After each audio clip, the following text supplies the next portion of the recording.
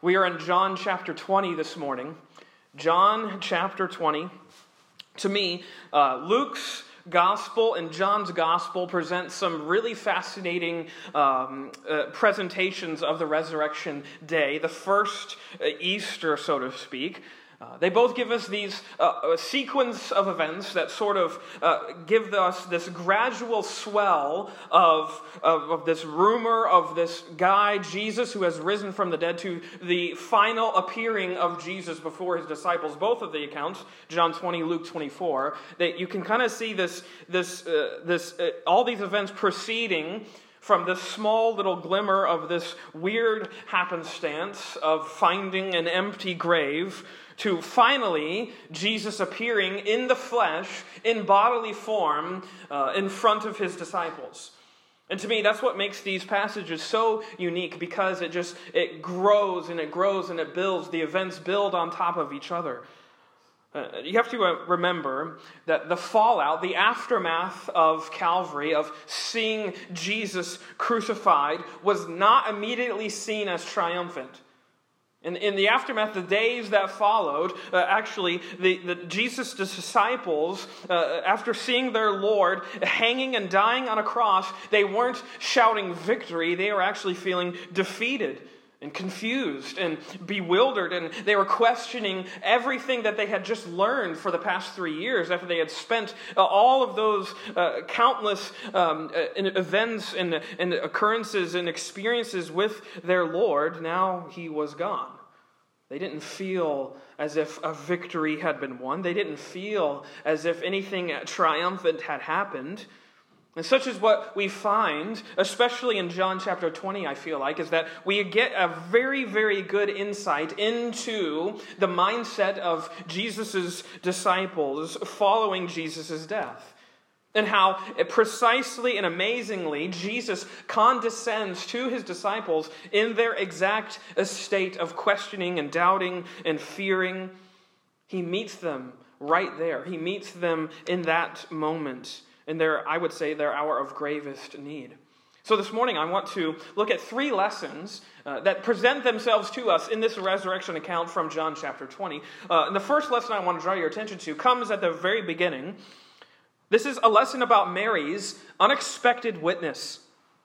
Mary's unexpected witness. Look at verse 1 of our text, John chapter 20. It says, "The first day of the week cometh Mary Magdalene early, when it was yet dark, unto the sepulchre, and seeth the stone taken away from the sepulchre." So Mary comes the first day of the week, the first day, and she comes early in the morning to visit the place where Jesus had been entombed. Luke tells us in Luke 24 that she is coming to finish the burial preparations for Jesus' body. Those preparations were left unfinished because of the day of preparation for the Passover, which you can read about in verse 42 of the previous chapter, John 19. She's coming and she's going to continue and finish the embalming process of Jesus' body.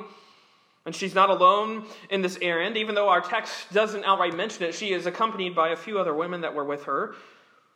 But it's curious to me that John specifically mentions Mary Magdalene. You know, much of what we know about Mary Magdalene is unsupported when it comes to her name popping up in Scripture. Some scholars have connected her with the prostitute who washes Jesus' feet back in Luke chapter 7.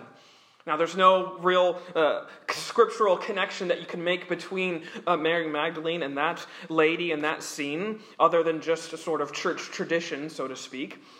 Others believe that Mary Magdalene received a sort of special revelation from Jesus, and might even say a special dose of attention from Jesus, and some even resulting in the blasphemous notion that Mary Magdalene and Jesus had a child together. For some reason, people believe that. Of course, these notions are completely unscriptural and untrue and unfounded, and I would say dangerous. The only thing we know about about Mary Magdalene, comes from Luke chapter 8, verse 2, where it talks about Jesus healing Mary Magdalene from 7 demons. She was possessed with 7 evil spirits, and Jesus frees her from that possession. So obviously, she no doubt had this great sense of devotedness and loyalty to Jesus for being liberated by the word of his power. And it's also very likely that she was present at the crucifixion. And now here we find her honoring her Lord, honoring the one who had liberated her from darkness. But upon coming to this tomb, she sees that the stone, as it says in verse 1, is taken away. The stone has already been rolled away. Something has happened. Something momentous has happened. She's not exactly sure what, but she knows that the stone is rolled away. The tomb is empty. And unsure of what that means, she runs. It says, look at verse 2, she runneth. And cometh to Simon Peter and to the other disciple, John, whom Jesus loved, and saith unto them, they have taken away the Lord out of the sepulchre, and we know not where they have laid him. You see, she's not really sure what this means. She's not really sure what's happening in this moment. Such is why she runs. She runs back to the disciples to tell them that something is happening. She fears. She fears that the tomb has been robbed. She fears that the grave there's been a thievery taken place of the grave. She assumes that someone has taken her Lord's body. The disciples, we're told in Luke chapter 24, verse 11, they sort of dismiss Mary's account and report as just nothing but an idle tale. Not something that's just nonsense.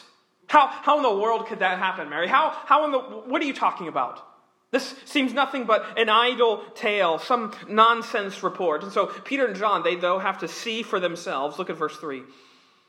Peter therefore went forth, and that other disciple, and came to the sepulchre. So they ran both together. And the other disciple did outrun Peter and came first to the sepulchre. So they sprint towards that place where Jesus was buried. They have to see for themselves if what Mary is talking about is really true. If what Mary had said is actually verifiable. And upon seeing the empty tomb, they too wonder what it means. They too are fascinated by the fact that this tomb is empty. You can jump down to verse 10, and it talks about how they went back to their own places, puzzled, bewildered. They went back to their own homes, just totally wondering at what this meant, at what it meant that the tomb was empty. And I want you to notice verse 11, because Mary stays behind. Look at verse 11. It says, but Mary stood without the sepulchre, weeping. And as she wept, she stooped down and looked into the sepulchre. So Mary stays behind. Peter and John have ran off back to perhaps be with the other apostles and try and rack their brains on what has happened and see if they can figure it out. Mary stays behind, perhaps seeking to gather some sort of insight from the surrounding areas to see if she could figure out what has happened. What has happened to her Lord? What has happened to the one who has liberated her from demon possession? She's overcome with grief. She's overcome with sadness, despair at the fact that the tomb is empty. They have taken away her Lord's body. How disrespectful, how dishonoring. She peers. Look at verse 12. She peers into the empty tomb. And it says, she sees two angels in white sitting, the one at the head and the other at the feet, where the body of Jesus had lain. And they say unto her, woman, why weepest thou? She saith unto them, because they have taken away my Lord, and I know not where they have laid him. Now, we are not told whether or not Mary was startled by all of a sudden looking into the empty tomb and seeing two angels appearing before her. Actually, if you read the text again, it just rather appears she's calmly conversing with these two figures that are sitting there. Perhaps she didn't know they are angels, but whatever the case, she repeats again what is causing her grief. That her Lord is MIA, missing in action. He's not here. They've taken away my Lord's body. And where have they taken him? And then suddenly she turns. Look at verse 14. And when she had thus said, she turned herself back and saw Jesus standing and knew not that it was Jesus. She sees another figure that has popped up at the scene, that has suddenly appeared right in front of her, and yet she doesn't know that it's Jesus. Much like in Luke 24, if you remember, when the two disciples are on the road to Emmaus, and Jesus suddenly appears in their midst, and yet they didn't know that it was Jesus. The same thing is happening to Mary Magdalene here, I think.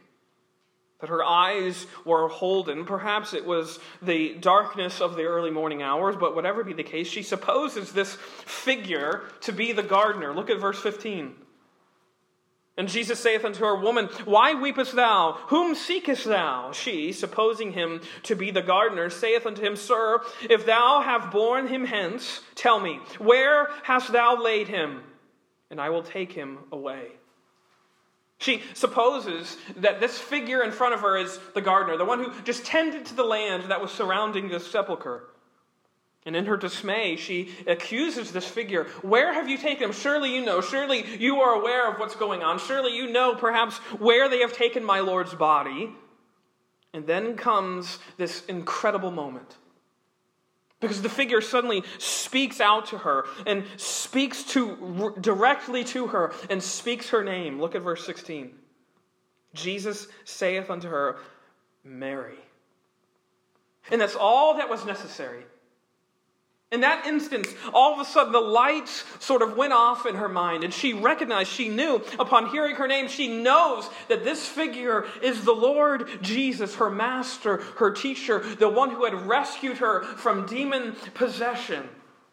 She is overcome with just an incredible flood of emotions, of faith and reverence. And look at it again. She turned herself, verse 16, and saith unto him, Rabboni, which is to say, Master. She's falling at Jesus' feet, worshiping this Lord, her Savior. She knows all it took was Jesus pronouncing her name. And Jesus saith unto her, verse 17, Touch me not, for I am not yet ascended to my Father. But go to my brethren, to the apostles, and say unto them, I ascend unto my Father and your Father, and to my God and your God.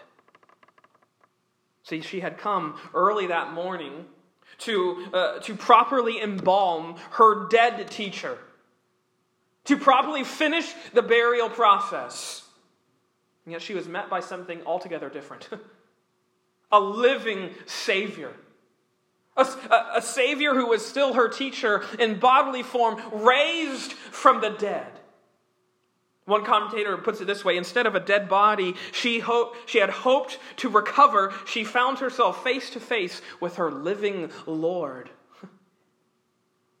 The living Lord of all appears right in front of Mary Magdalene, an unassuming woman who had come to just honor her Lord and Liberator.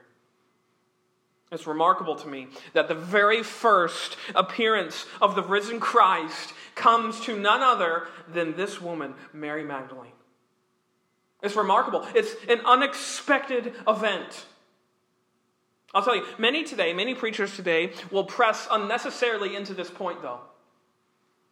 They will look at Jesus' charge of what he tells Mary to do, or how he tells Mary to go back to the apostles and tell them about his resurrection, and they will base entirely on this text that is allowable for women to be preachers and pastors. Of course, we know from other accounts of Scripture that it is not true.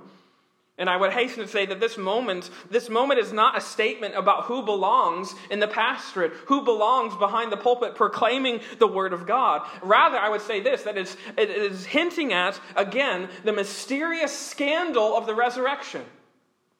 It's hinting at, again, that Jesus' penchant and preference is to give good news to the least expecting people.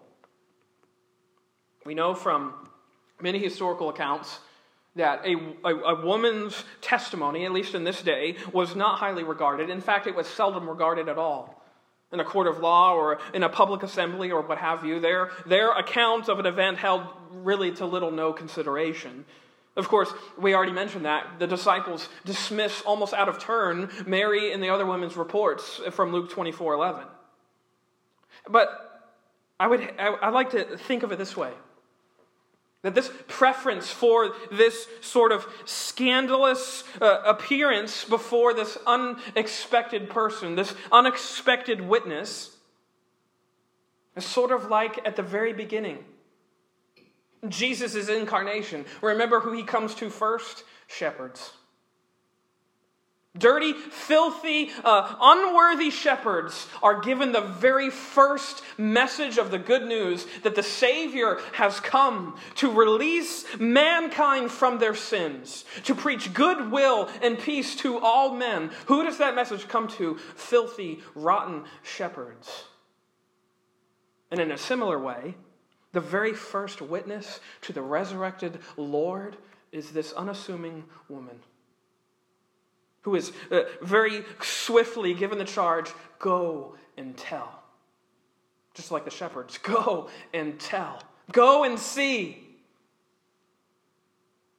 Here, Jesus charges Mary. He says to go tell my brethren. And it says, verse 18, Mary Magdalene came and told the disciples that she had seen the Lord and that he had spoken these things unto her.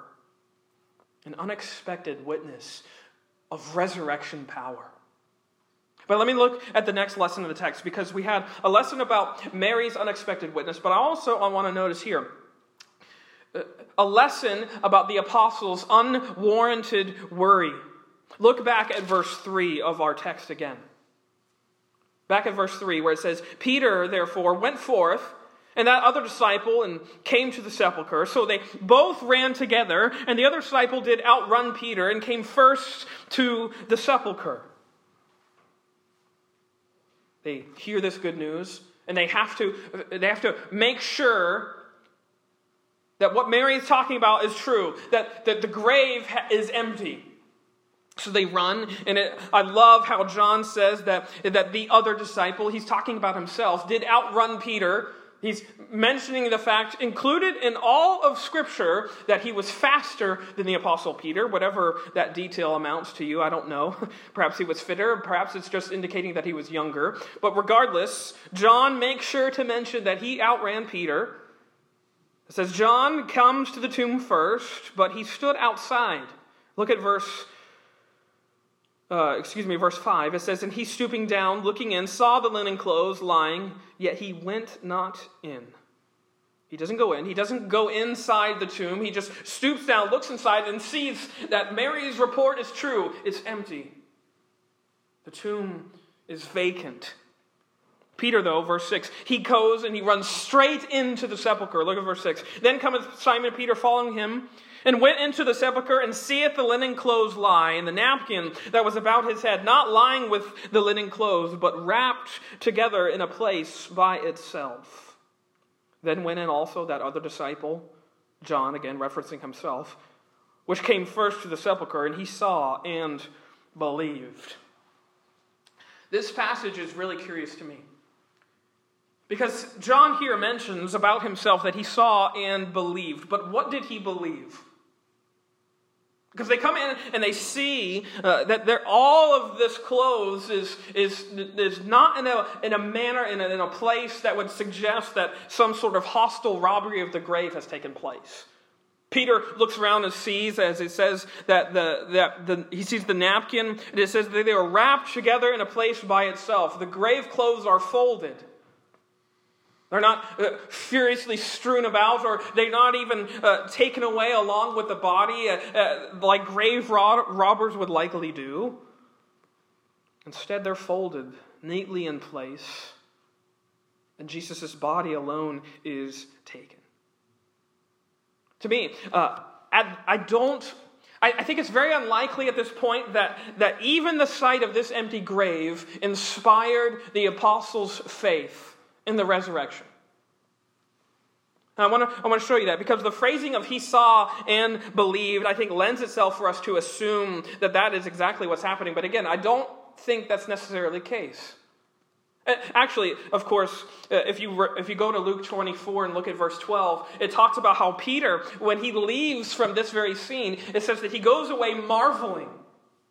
Not believing, marveling, wondering, how in the world could this happen? What is going on? It appears as if a grave robbery has happened, but all the evidence at the scene suggests that's not what happened. This is confusing. This is bewildering. This is a marvel. But also, too, look at verse 19 of our text in John 20. Which further, for me at least, confirms the fact that the resurrection, even though Jesus has constantly reiterated the fact that he was going to die, and yes, he's also going to rise again after 3 days, for whatever reason, there was this dissonance between that message and this moment. Because look at the disciples. It says, look at verse 19, then the same day at evening, this is the same day that Mary has come and given this witness, the same day that the disciples on the road to Emmaus have been visited by this risen Lord, the same day at evening being the first day of the week, when the doors were shut, where the disciples were assembled for fear of the Jews.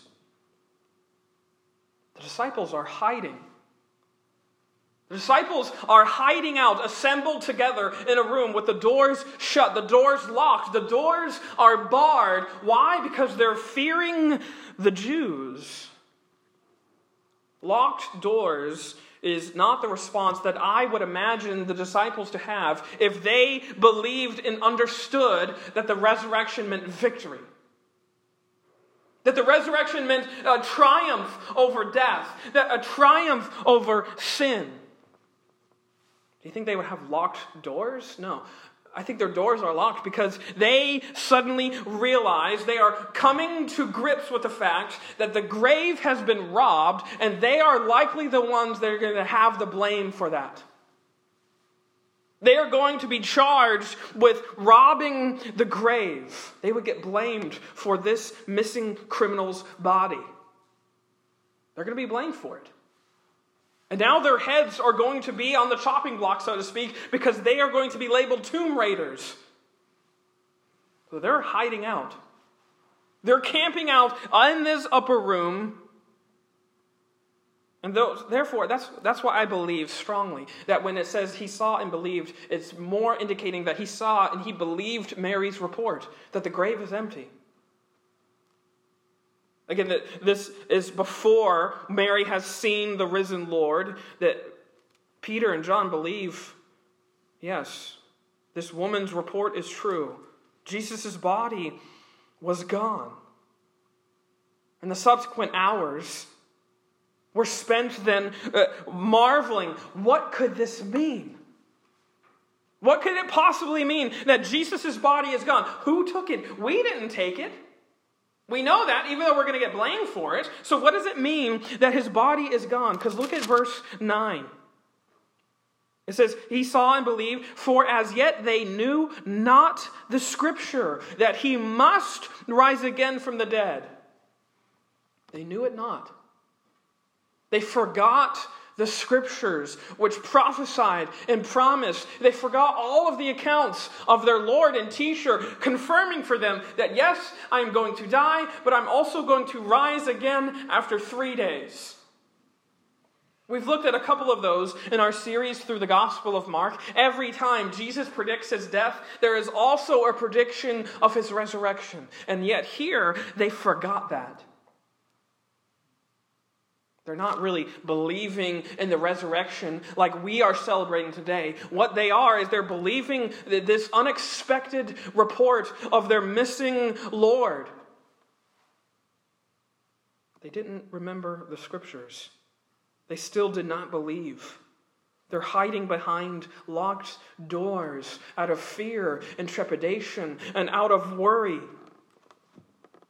Their plans, their dreams, their intentions for being this teacher's disciples were destroyed. Why? Because he hung on a cross as a public criminal.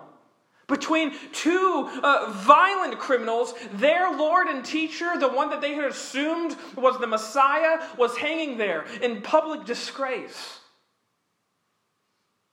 When Jesus died, so did their expectations.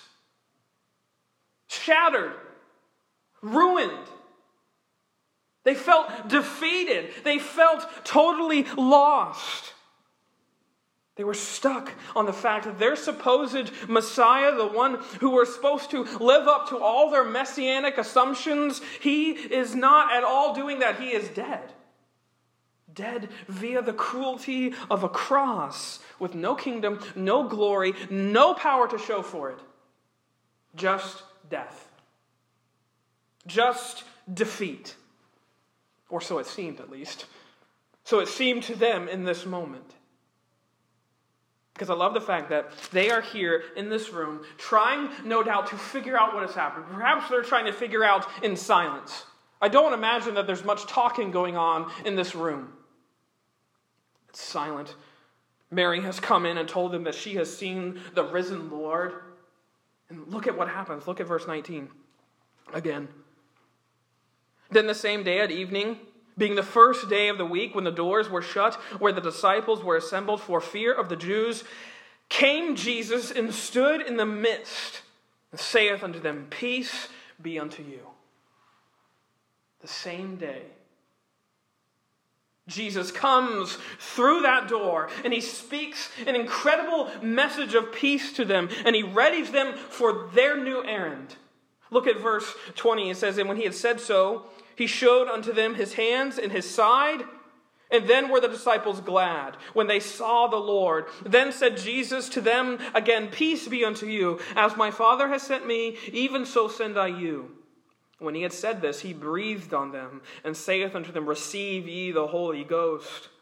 Whosoever sins ye remit, they are remitted unto them. And whosoever sins ye retain, they are retained. Jesus here gives them the new mission.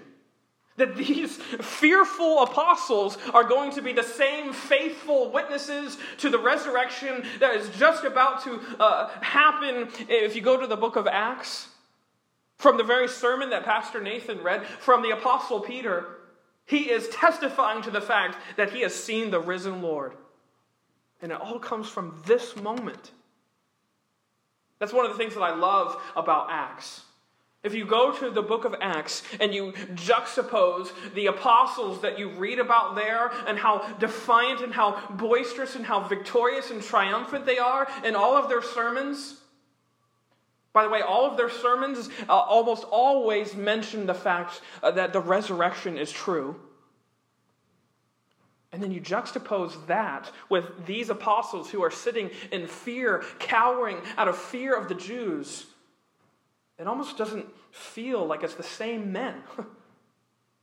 Here, they're cowering in defeat, and then a few days and weeks later, they are having the Spirit poured out on them, and they are speaking in tongues, going around spreading the good news of the resurrection.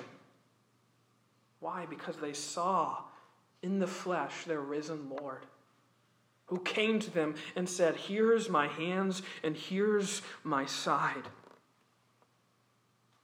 He gives them this incredible message, a sermon on his own body, that he had paved the way for hope and peace and pardon for the whole entire world. But I want you to notice something that has always stuck out to me in this scene. Because again, the doors were shut. The doors are locked. The doors are barred. They are hiding in this upper room. And yet Jesus miraculously, marvelously transports himself through the walls, through the doors, because the doors are locked. And then it says he is suddenly in the middle of them. He's suddenly in the middle of the room. And yet he shows them his body, his flesh. Flesh that was disfigured from the torments he had just suffered a couple days earlier on the cross. Jesus is in his resurrected and glorified state, but notice he is still a person. Still a living person. The body that walked out of that grave is the same body that was put in the grave. It's the same body that was birthed in a manger a few decades before. The same exact body rose out of that grave. Jesus inhabits that same body post-rising as before, scars and all. All the scars that he suffered on the cross, they are still there on his body. Again, a sermon to us of the atonement that he had made, of the sacrifice that he had suffered, of the price that he paid for you and for me. F.F. Bruce, the commentator, he says this: it was in bodily form that he was there. The nail-pierced hands and the wounded side identified him unmistakably as the crucified one. They identified this Jesus. Yes, in all of his glory, as he is in his resurrected body, but in the same body that hung on that tree. And he's before his apostles. And it's the sight of that resurrected body, again, that inspires them, that encourages them, that gives them the courage, the confidence, and the fortitude to go out and preach the good news, despite all the opposition they would face. Despite all of the death that would come their way. Think about that. What would make the apostles be willing to die? A message about a crucified Lord who stayed in the grave? No, it's the sight of the fact that their Lord has visited them in the flesh. After being dead, he rose again from the dead. Such is why the apostles, as you read about in Acts, again, go read about all of the things that they suffered. Why? Because they knew it was true. They saw with their own eyes that this is true. We saw the Lord resurrected in the flesh. He was there with us. We saw and we touched and we felt. Such is why they were so confident, so courageous in their stand for the truth. And as such is, too, what makes the most precious belief that we have as a church, which is the fact that the basis of our faith is a living hope, but more specifically, it's a living person. A living person, not just an ethereal force or a nebulous entity with something that's unidentifiable, that's impersonal. No, you have a living person who wants to know you and who knows you by name. Just as he spoke to Mary and just as he spoke to these disciples, he can speak to you as well. He is your personal Lord who knows you, who is living and ruling and reigning right now. Alexander Maclaren, he says this: the object of the Christian's faith is not a proposition, it is not a dogma, nor a truth, but a person. And the act of faith is not an acceptance of just a given fact, a resurrection or any other as true, but it is a reaching out of the whole nature to him and resting upon him, resting upon a person. That's what your faith rests on. Not just this idea is true, not that just this dogmatic belief is verifiably true. It's the fact that there's a person who rose from the dead, who triumphed and conquered the grave, and he is living and ruling and reigning forevermore right now. And his name is Jesus. I've read this passage before, but I love it so much. It comes from a lecturer whose name is Richard Trench. And he says this: the prerogative of our Christian faith, the secret of its strength, is that all which it has and all which it offers is laid up in a living person. This is what has made it strong, while so much else has proved weak, that it has Christ for a middle point, that it has not a circumference without a center, that it has not merely a deliverance, but a deliverer. And not a redemption only, but a redeemer as well. For oh, how vast is the difference between submitting ourselves to a complex of rules and casting ourselves upon a living and beating heart. Between accepting a system and cleaving to a person. This morning, this is what we have.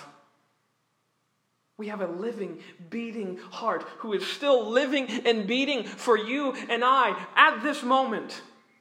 The focal point of all of our doctrine and devotion and ministering and preaching and all the things that we do is a person who assumed a body that was just like ours in order that he might die and rise again and remake our bodies just like his.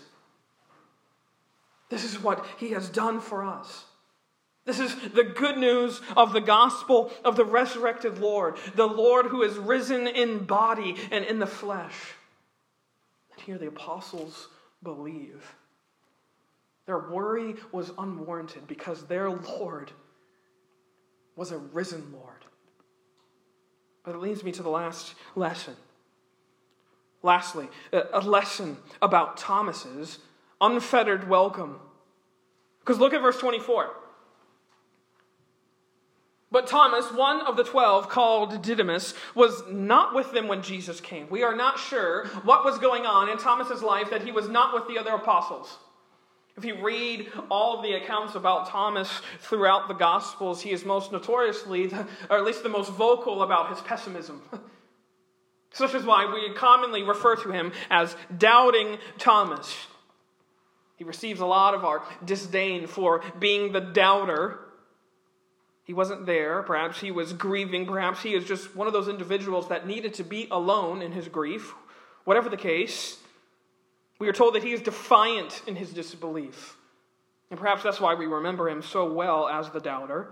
Because look at verse 25. The other disciples who have just seen their Lord, they say, the other disciples therefore said unto him, We have seen the Lord. But he, Thomas, said unto them, Except I shall see in his hands the print of the nails, and put my finger into the print of the nails, and thrust my hand into his side, I will not believe. His doom and gloom, sort of pessimism and defeatism, leaves him to make this really excessive request. I am not going to believe anything unless I can put my hands in the prints of the nails in his hands.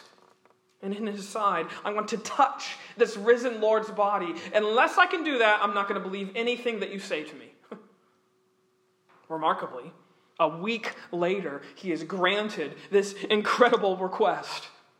Look at verse 26. And after 8 days, again, his disciples were within, and Thomas with them. And then came Jesus, the doors being shut, and stood in the midst, and said, Peace be unto you. Then he said to Thomas, Reach hither thy finger, and behold my hands. And reach hither thy hand, and thrust it into my side, and be not faithless, but believe. Jesus reappears in the upper room with the disciples. And he singles out Thomas. And he remarkably acquiesces to this excessive request from Thomas. You want to touch me? Here, touch my hands, touch my side. See that it is really me. See that it is your Lord risen in the flesh. You see, in reality, Thomas is just like the other apostles who didn't believe until they saw the risen Lord, until they saw his flesh. Thomas was no doubt more vocal about it. But did you notice, or look at verse 28. Because, yes, Thomas was more vocal about his doubt, but he also becomes a confessor of the faith. Look at verse 28. And Thomas answered and said unto him, My Lord and my God. From feeling defeated in his doubt, he becomes victorious in this confession of newfound faith and conviction as he stares directly into the eyes of his risen Savior. And puts his hands on his flesh. And then Jesus utters those blessed words. Jesus saith unto him, Thomas, because thou hast seen me, thou hast believed. Blessed are they that have not seen, and yet have believed. Remember, this is a rebuke to Thomas, but it's also a rebuke to all the other apostles too, who did not believe until they had seen, who did not believe until they had touched the Lord's body. They delayed all their belief until they had seen the risen Lord, and these words were meaningful to them. Because as they were going to go out and make disciples of all nations, as we'll soon read about in the Great Commission, baptizing them in the name of the Father and the Son and the Holy Spirit and all that stuff. As we read about their incredible galvanizing faith in the book of Acts, they're fulfilling this very commission. Inciting other people to believe without having seen the risen Lord. And such is what we're doing here this morning. Inviting other people to believe without having seen the risen Lord. This is what happens every time the Scriptures are opened. This is what makes this scene to me all the more powerful, is that every time we open the gospel, we are in a sense repeating this scene where Jesus is coming to undeserving, unfaithful disciples and showing us his wounds, showing us his scars, showing us his disfigured body so that we might believe in the deliverance that comes from those scars, from those wounds, from his broken, riddled flesh. Every time the gospel is preached, we are replicating a moment where the faithless ones are greeted by their faithful, resurrected Lord, who comes to them that they might believe. Believe all the more in his sufficient atonement for us. Believe in what he did. Believe in his triumph over sin, death, hell. Believe that he has liberated them once and for all from the threat of condemnation. Believe once and for all that he has accomplished the righteousness that they need from the law. See, this is the true, incredible power of the resurrection that happened on this day and extends all the way even to this day, 2,000 odd years later, that the promise is still the same, that Jesus is still a person that is disfigured by scars that were put there on behalf of our sin. It's a reminder to us that our resurrected Lord has conquered sin. He has canceled the certificate of debt of sin that was against us, and he has nailed it to the cross, it talks about in Colossians. He has canceled all of that in his own death on the cross for us. The resurrection power of Jesus is the persistent promise that is found in his wounds. I think it was one of my pastors who said a long time ago that the only wounds that are going to appear in heaven are the wounds of our risen Savior. They're going to be there forever as a reminder of what he did for us. As a reminder that this body that was raised is the body that was hung on the tree. A body that was born in a manger for you and for me to show forth the glory of his grace and the extension of his forgiveness. It's found in this body that walked out of the grave. This body that declared that he will lay down his life for his friends, but also he will raise up his own body after 3 days. The promise is fulfilled. Jesus is risen, and we can believe and shout for all glory. Jesus is alive. Let us pray.